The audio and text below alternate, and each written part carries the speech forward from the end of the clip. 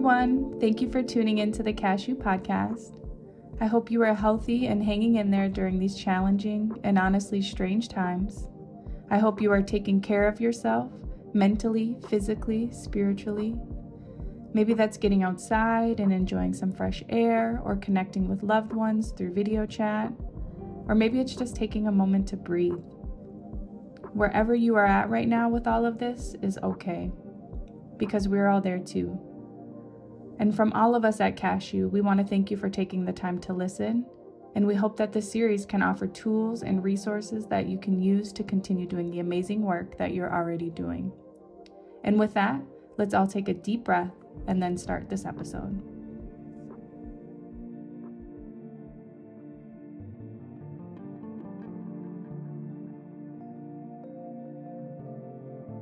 In today's episode, I talk with Liz Snyder of Cashew and Tracy Crudo of the Minnesota Department of Human Services, both who are co-directors of the Minnesota Child Welfare Training Academy. Both Liz and Tracy share more in this episode about how child welfare training has been impacted across the state of Minnesota and how training is looking different and how the training may continue to evolve over the coming months.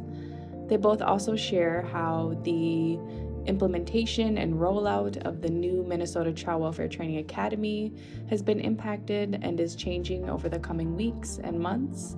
And they both share how they're doing and coping skills and ways they're taking care of themselves during these difficult times. And so we hope that you find this episode helpful and informative for your work. So thank you for tuning in. Enjoy. Thank you, Liz and Tracy, for joining me today to share a little bit about how COVID-19 is impacting your work and child welfare training around the state of Minnesota. Could you both please introduce yourselves and share a little bit about your roles?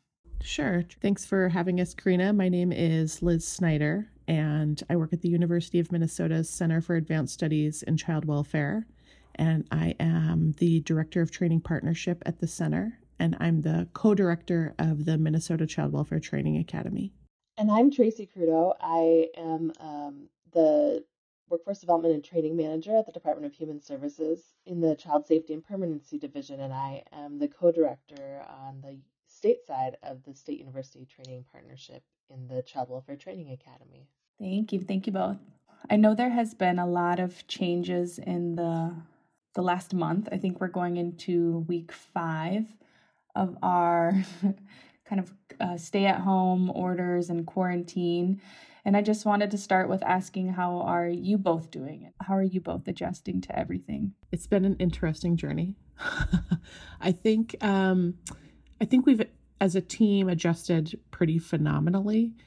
It's been amazing to see the staff really rally and come together with common goal and purpose in trying to think through how to support professionals who are still out there doing frontline work for kids and families, supporting kids and families.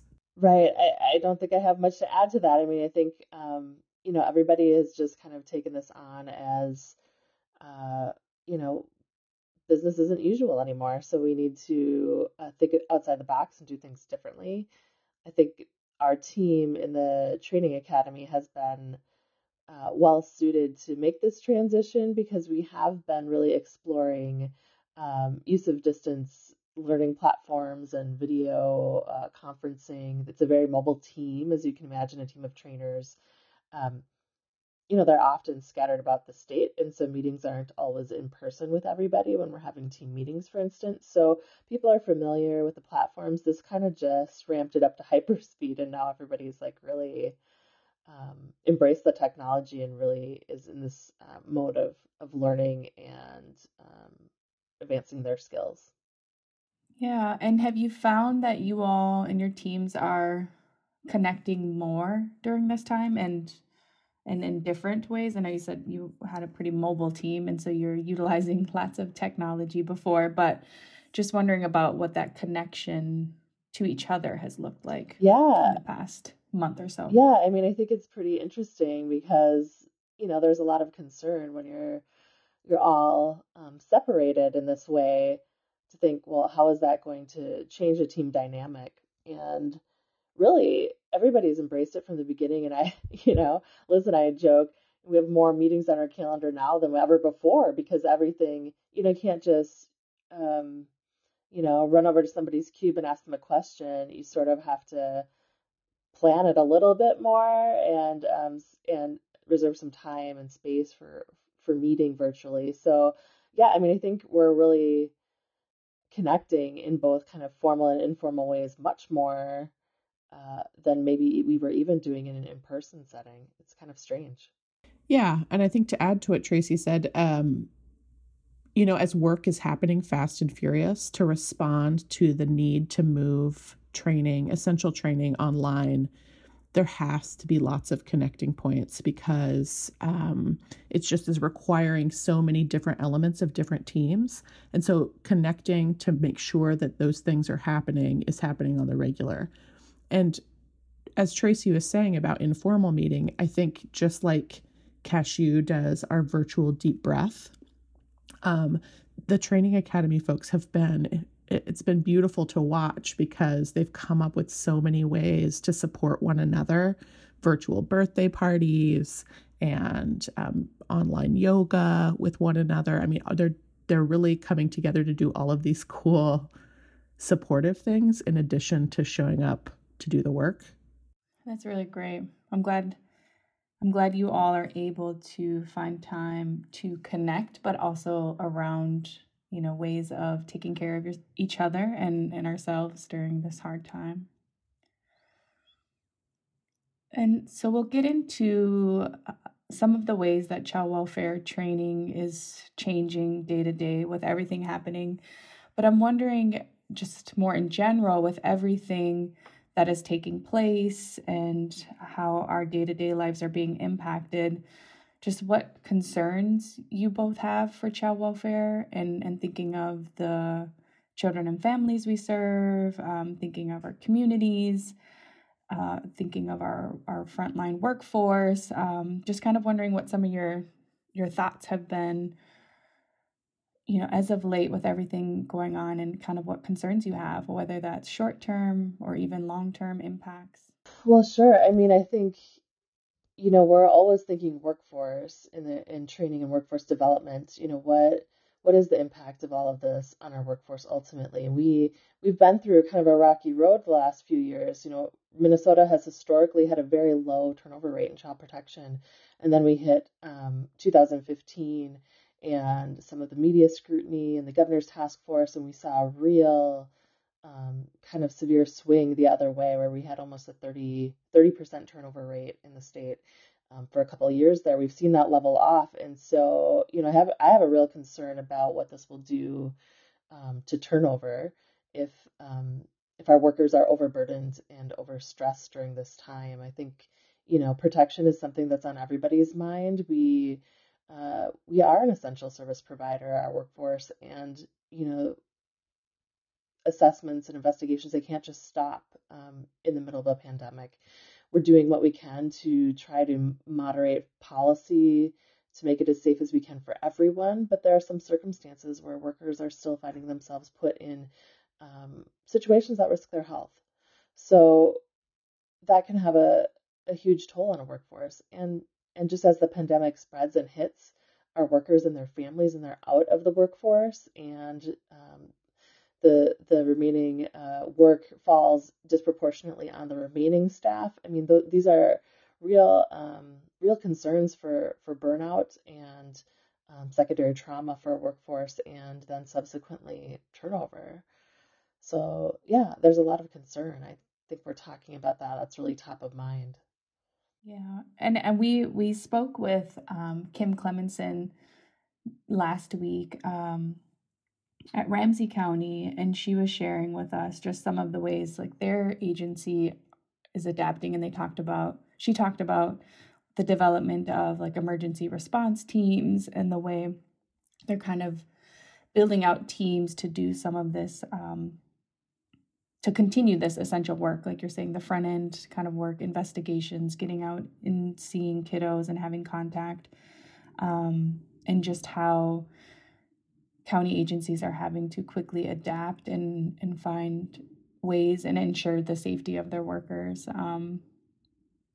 But I think in that conversation, she remained pretty hopeful too about how her staff are doing and keeping themselves safe. That is great. I mean, I think our counties are coming up with lots of creative solutions and ways to really put their staff uh, in the center of this and really think about what's best, not only for the kids and families, but for their workforce. I know many county and tribal agencies are very concerned and taking all the steps that they can to make sure that this is a safe time for everybody, not only the kids and families, but their staff as well. I know a lot of things are changing day to day and things look different every day, but I'm wondering if you can share a little bit about how training for new child welfare workers and some of the ongoing training has changed so far, and how you see training changing in the coming weeks. The Academy team has really focused much of our time and energy thus far on essential training, on new worker training, which is called New Worker Foundation training, and has really focused on taking that content, which is highly interactive, and thinking through how to deliver that in a way that can still build knowledge and skill, but through a completely different delivery system. So the staff has started with what is called Classroom 1, which is 3 days of in-person training, and has moved that entirely to online delivery. And so that means accessing materials online and having as much in person as you can do online, real face-to-face training using Zoom as the primary delivery platform. Yes, so last week we had actually the first, as Classroom 1, as Liz described, that was delivered virtually. And so it's very exciting. If you think about, March 18th was when we received direction from the state that we were to cease in-person training, mandatory in-person training. And by, April 4th, the team had developed an online transition plan and delivered their first classroom training. So that's pretty phenomenal in terms of when you look at development, kind of traditional development timelines for a project like that. So are things perfect? No, but I mean, it was a really strong, classroom from both the trainer side and from the feedback we're initially getting from the folks who were in that cohort. First of all, I think people just really appreciated being able to continue to receive training in this time. There are folks who are really very new to the work, and this, is quite the introduction to child protection work. And so if you can imagine doing that without having any access to even foundational training, it's pretty scary. So we're really excited we were able to do this. And I think we chose Zoom as our platform. The university uses Zoom as their kind of online virtual platform. So we've been really embracing that. It's a very user-friendly technology. So we got, first of all, a lot of great feedback about that being a real user-friendly platform. And the trainers really, and our curriculum staff really delved into, the advanced features of what this can do. They're using, kind of group whiteboards to have people kind of notate and write and view content. They did a lot of small room breakouts. They have breakout rooms within the Zoom platform, so they're still able to maintain the fidelity of a lot of the small group interactions that staff really love as part of the training. And then we do kind of, it's not a one-to-one transition. So 3 days, 3 6 to 8 hour days in person classroom can't translate to 6 to 8 hours of Zoom content. I mean, everybody would be just falling asleep and logging off, and it's not great learning, transfer of learning kind of practice. So we really said, we've got to go back to looking at the objectives. What are the objectives for the courses, and what's the best way with the tools that we have to get those objectives across? So some of it is kind of those synchronous, those live activities that I was just describing, and some of it is asynchronous. So really finding other content that folks can maybe do offline in their own kind of time frame, and then come back together to kind of debrief those resources. So they're doing a great set of modules, online modules around implicit bias in child welfare in Classroom One. It's a really well done series of modules. Maybe Karina, I can get you the link because they're available publicly, and I'm not remembering the authors of it right now. I want to make sure that we give them credit, but finding really good materials that are out there for folks to work through and learn, and then bringing them back to the classroom setting to kind of debrief them and apply them to our Minnesota setting. So that's just one example of some of the kinds of content and transitions that we're making to make this work for everyone. And I think as Tracy shares that, one of the other exciting things that we heard from the trainers that piloted Foundation last week is that in spite of not being in person and having that personal connection in a classroom setting, what we heard was people still had incredible conversations, which is really important for all of the foundational classroom meetings. But Classroom One is about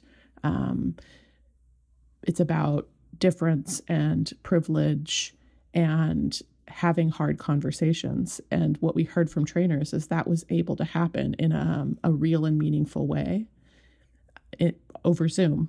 And I think that that's exciting because I think our thought was, well, we're going to get by. It's going to be imperfect.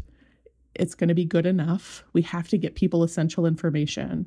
And what we heard after the pilot was, it was better than that. It was better than we thought it could go. And I think that's reassuring. Absolutely. And for folks listening who may not quite understand, could you explain just a little bit more of kind of what the foundation training looks like? So these new folks in this kind of new cohort or starting the new training, where are they from? Are they from around the state? And kind of how far out could this foundation training spread out for them over, the coming weeks or months? Sure. Well, this particular cohort that started last week was slated to happen in Washington County in Cottage Grove. And so the cohort is a little more metro-based.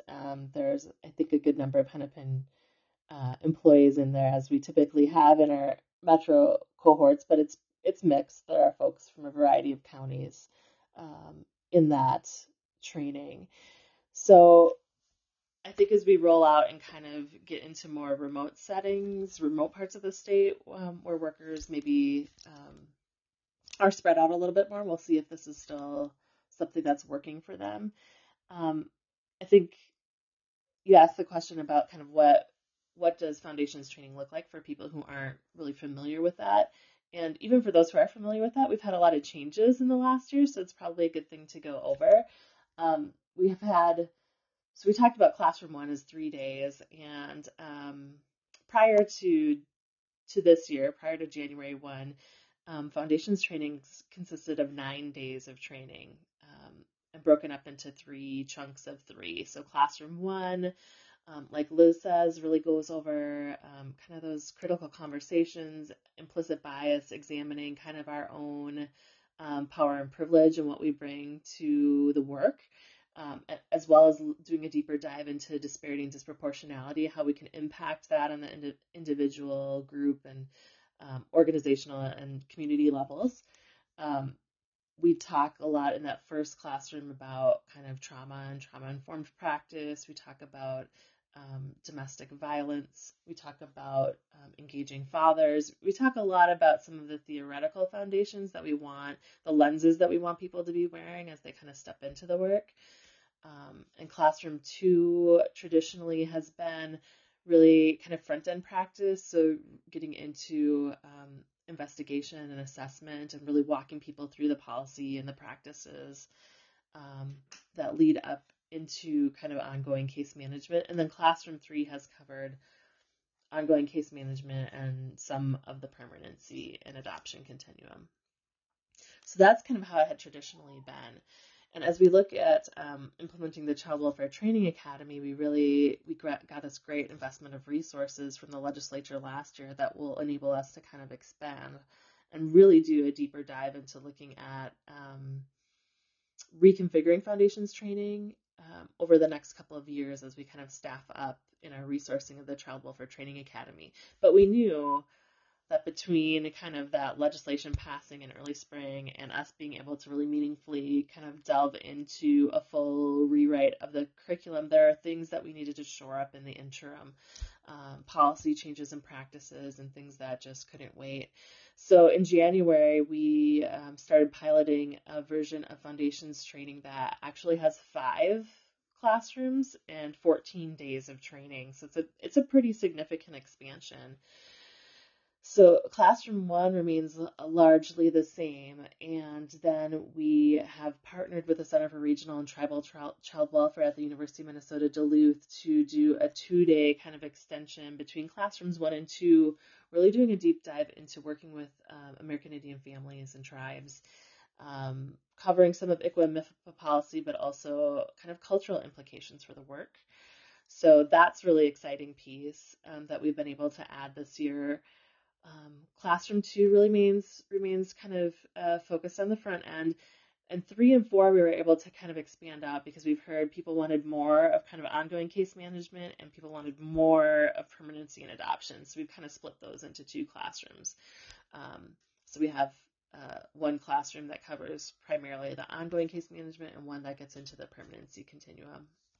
So we really have expanded the content, and so we were kind of in the middle of finalizing the pilot when all of this happened. So it's sort of been a moving target since January. But that's kind of what the series looks like.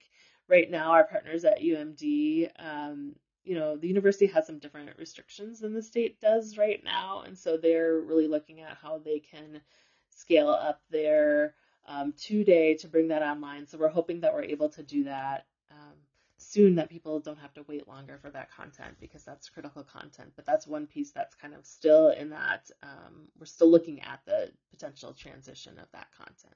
And just as an overlay for people to understand foundation, I think it's important to know foundation training is the required training for all new workers hired into child protection in Minnesota. So within the first 6 months of being hired, the expectation is people receive new worker foundation training to help them have the essential knowledge and skills to be able to do child protection work in Minnesota. Thank you. Thank you for sharing a little bit more about what foundation training looks like and kind of how it's been impacted.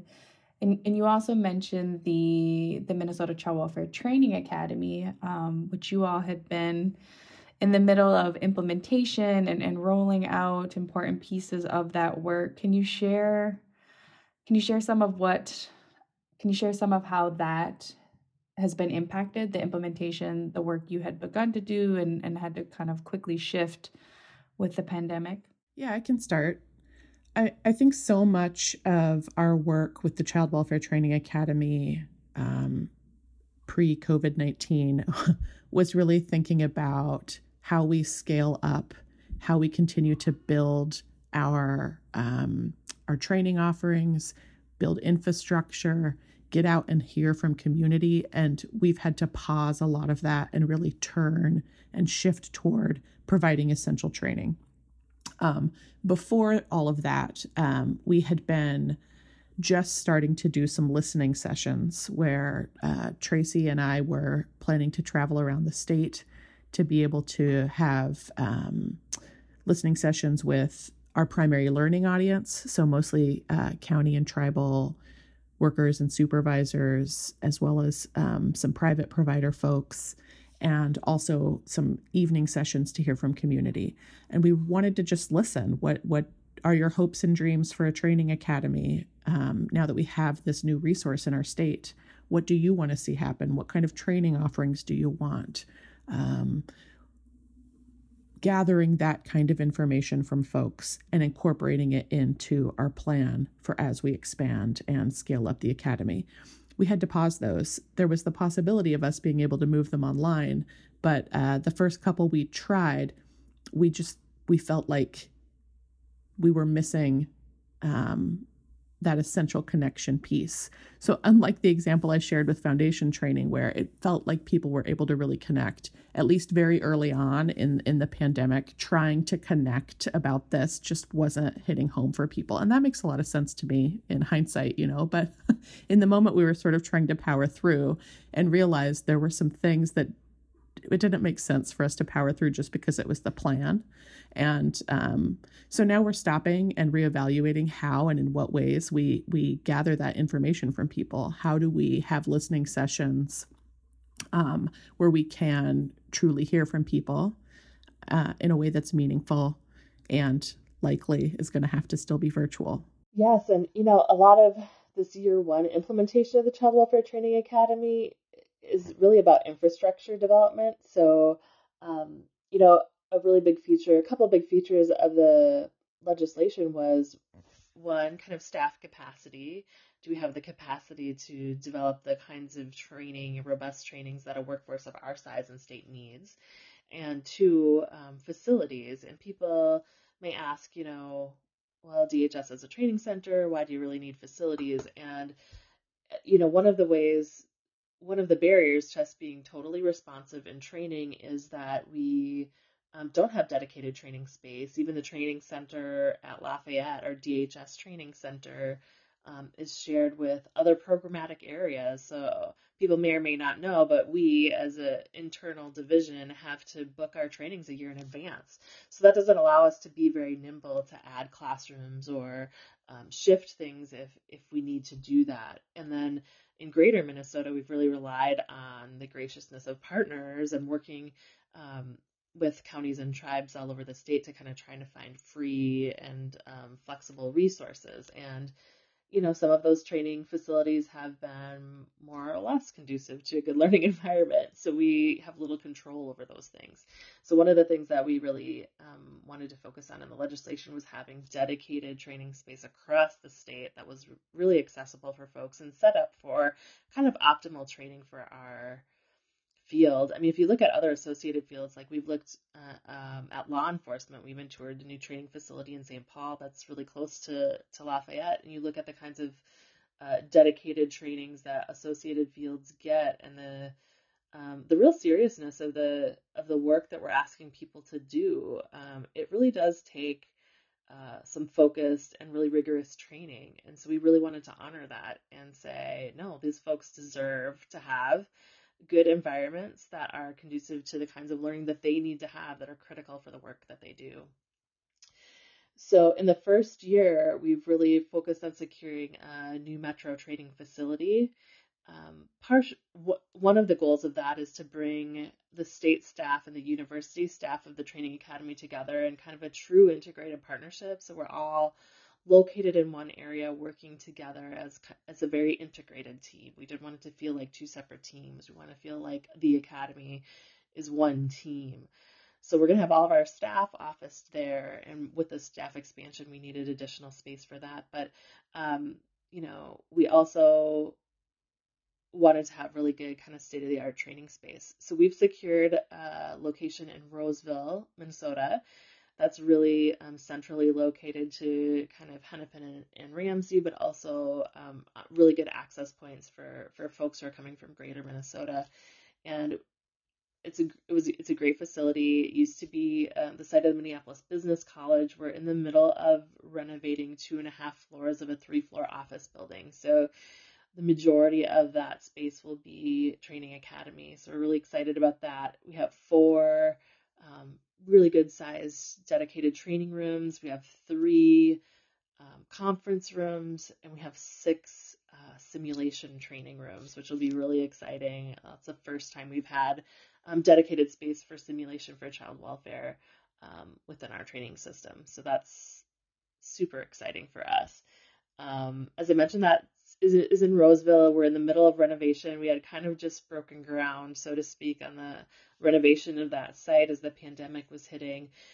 So we're kind of taking it day by day, but so far our construction timeline hasn't been too impacted. We were originally hoping to open in July, and we may have to push that back to September at this point, but that's not too bad in the scope of all of the things that we're trying to kind of mediate right now. We, as I mentioned, we want to have some dedicated outstate greater Minnesota space too, and we were hoping to issue RFPs this spring for county and tribal and other community agencies to consider hosting one of our greater Minnesota resource learning centers. That timeline's been a little delayed, so we'll probably be looking at releasing that RFP later into the summer. But trying to scale up those regional locations in the next year of our Training Academy implementation. And that's a really exciting feature of the Training Academy, is that we are going to be decentralized in a way that allows training and supports to be statewide and not just metro-based. So when those RFPs come out, different counties or universities around the state will be able to apply to host the regional learning center, where we'll have training and development staff located in regional hubs around the state. Yeah, that's very exciting. And I also wonder, and again, I know there's so many unknowns we don't know, but I wonder if you all are already having conversations or are kind of thinking of how we're seeing connection and learning change day to day in the current times with the pandemic and being isolated and working remotely, and kind of how you're implementing foundation training and seeing the pros and the good parts of that. Do you think that this could have a long-term impact or maybe multiple impacts on the way we do training, in the future, even whether that's the format itself, but even like how we're able, like we're talking about decentralizing and having more outstate regional offices, but even that, thinking of that, the ways we connect in the different areas. I'm just wondering generally if you can see some ways that the way we do training might change because of this. I'm sure it will. And there's so many of those things that I just haven't even been able to wrap my mind around the magnitude of what the changes will be like for all of us in all regards. I think an opportunity that's going to come out of this, from my perspective, is that we're seeing and learning much earlier on than I had ever anticipated how we can harness technology to be able to reach people. And I think we're going to learn that much more quickly than we would have otherwise. And that is going to give us opportunity to think about how we can be nimble, knowing the demands of our child protection workforce, how we can provide quality, meaningful training and development opportunities that still hold dear what we have as our grounding values around connection and support, but being able to do that using virtual classrooms and some of the other technologies we're learning to use in light of all of the social distancing. Yes, that's a really great question, because I've been thinking about that a lot myself in terms of, our whole society. I mean, people who couldn't have imagined doing video chats are, doing them not only in their professional, but now in their personal lives as well. And so I think just the fluency of the general public and specifically our workforce in, engaging in lots of interactions in this way will be helpful in terms of thinking through, what are the right platforms and the right technologies to employ in this kind of training. It'll be less scary for people because they've done it before. Even noticing as we go on, I don't know about all of you, but, as we go on and have all of these video meetings and things, like, you see more and more people like willing to turn on their video camera, where that's been a big thing for a lot of people, to not really want to share video in that way. But you see people seeing the value of that engagement, that face-to-face virtual engagement. And so I think we're going to see maybe less resistance than we had anticipated to doing some kinds of innovative things via technology. And, as Liz mentioned, I think it just really put into hyperspeed our own internal staff's capacity and thinking around, like, what's possible, what could we do, and really on their side too, there's the apprehension in terms of what is this going to do to the interaction and the engagement? What does this look like? Do I have the skills? Will my classroom skills translate to the virtual environment? And so I think this has really kind of pushed us into a place where people have really been able to focus on that skill development, and we've had some meaningful conversations thinking through, how this can work and be successful for everyone. I also think I'm just seeing a new level of people just being gentle and kind with one another, where because we're all in this incredible learning curve, this sort of need to get it right has diminished, and there's some real humanity in that, like just being able to show up and do our best, and that people are all in the same boat in many regards there. And so the ability to show up and learn and look past imperfection or not getting it right the first time or struggling with to be able to share your screen in Zoom or something, people are being really kind and gentle and focusing on, why are we here? What is our goal? How can we show up for each other? And I think that also opens people up to learning in new and exciting ways. Absolutely. Well, and during this time when there's so much information and so much news, and our personal lives are being impacted, our work lives are being impacted, and some days feel really heavy and more challenging than others, and kind of as you're sharing these moments of gentleness and care, I'm wondering if you both could just share kind of what's giving you hope, what's giving you hope in the moment, and kind of giving you hope looking forward to the future, and what life looks like and how we continue to support each other through this. Well, I mean, I think what's giving me hope is what Liz was just referencing, and kind of the grace and the humanity of everybody right now. In the beginning, we mentioned how the staff has just really embraced, moving forward in the best way that we can together. And I think in many ways, it's strengthened our connections and our bonds with one another around this work and the mission of this work and the importance of it. So that's really giving me hope, is that even though we're physically separated, we can feel like we're more together than ever in terms of our connection around mission and doing the work and doing it creatively and caring for each other in this time, and allowing people to be their whole selves. That's been a really big part of, we do a lot of work at the Training Academy about the culture of our team and what we want our work environment to be like, and how we all have a role in setting that and naming it and living it and working toward it. And so I think, one of the big components for us has always been, being our whole selves and being in relationship with people to strengthen our collaboration.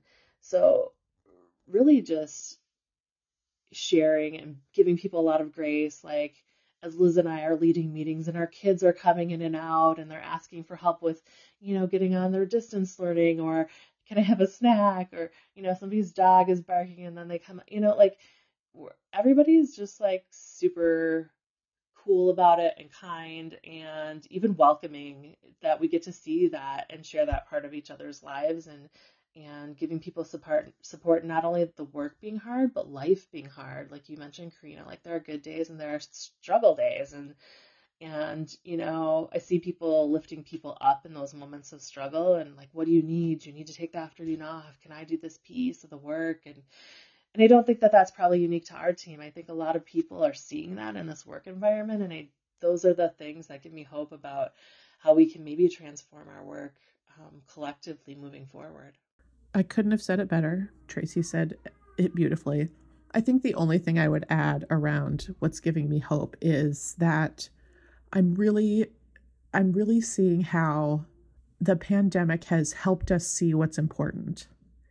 And within our work, it's everything Tracy just said. Within our work, so much of the pieces around implementation that had been taking up our time and energy, around sort of the noise, right, has quieted. There's a new kind of noise, but much of that is really what we're holding up as essential. And it's easier to see what is essential and important now. And I think a lot of that is everything Tracy just said. It's relationship. It's being able to provide meaningful learning for people that helps them do the best work they can. And it's showing up for each other. And so being able to hone in on what's important is another piece that's hopeful for me. And I hope that we can take that and keep it moving forward is how do we prioritize the truly meaningful pieces and let go of some of the noise that is always around everyone's work. Thank you both for sharing what's giving you hope right now. One question I do want to ask and include too is how can people stay plugged into updates about child welfare training that's ongoing and currently being offered, but also future Child Welfare Training Academy updates that may be coming out in the coming weeks? We have a couple of ways for people to learn about what we're doing. We just launched some social media channels, so people should and could follow us on Facebook and Instagram and Twitter, and we can share our social media handles online with folks.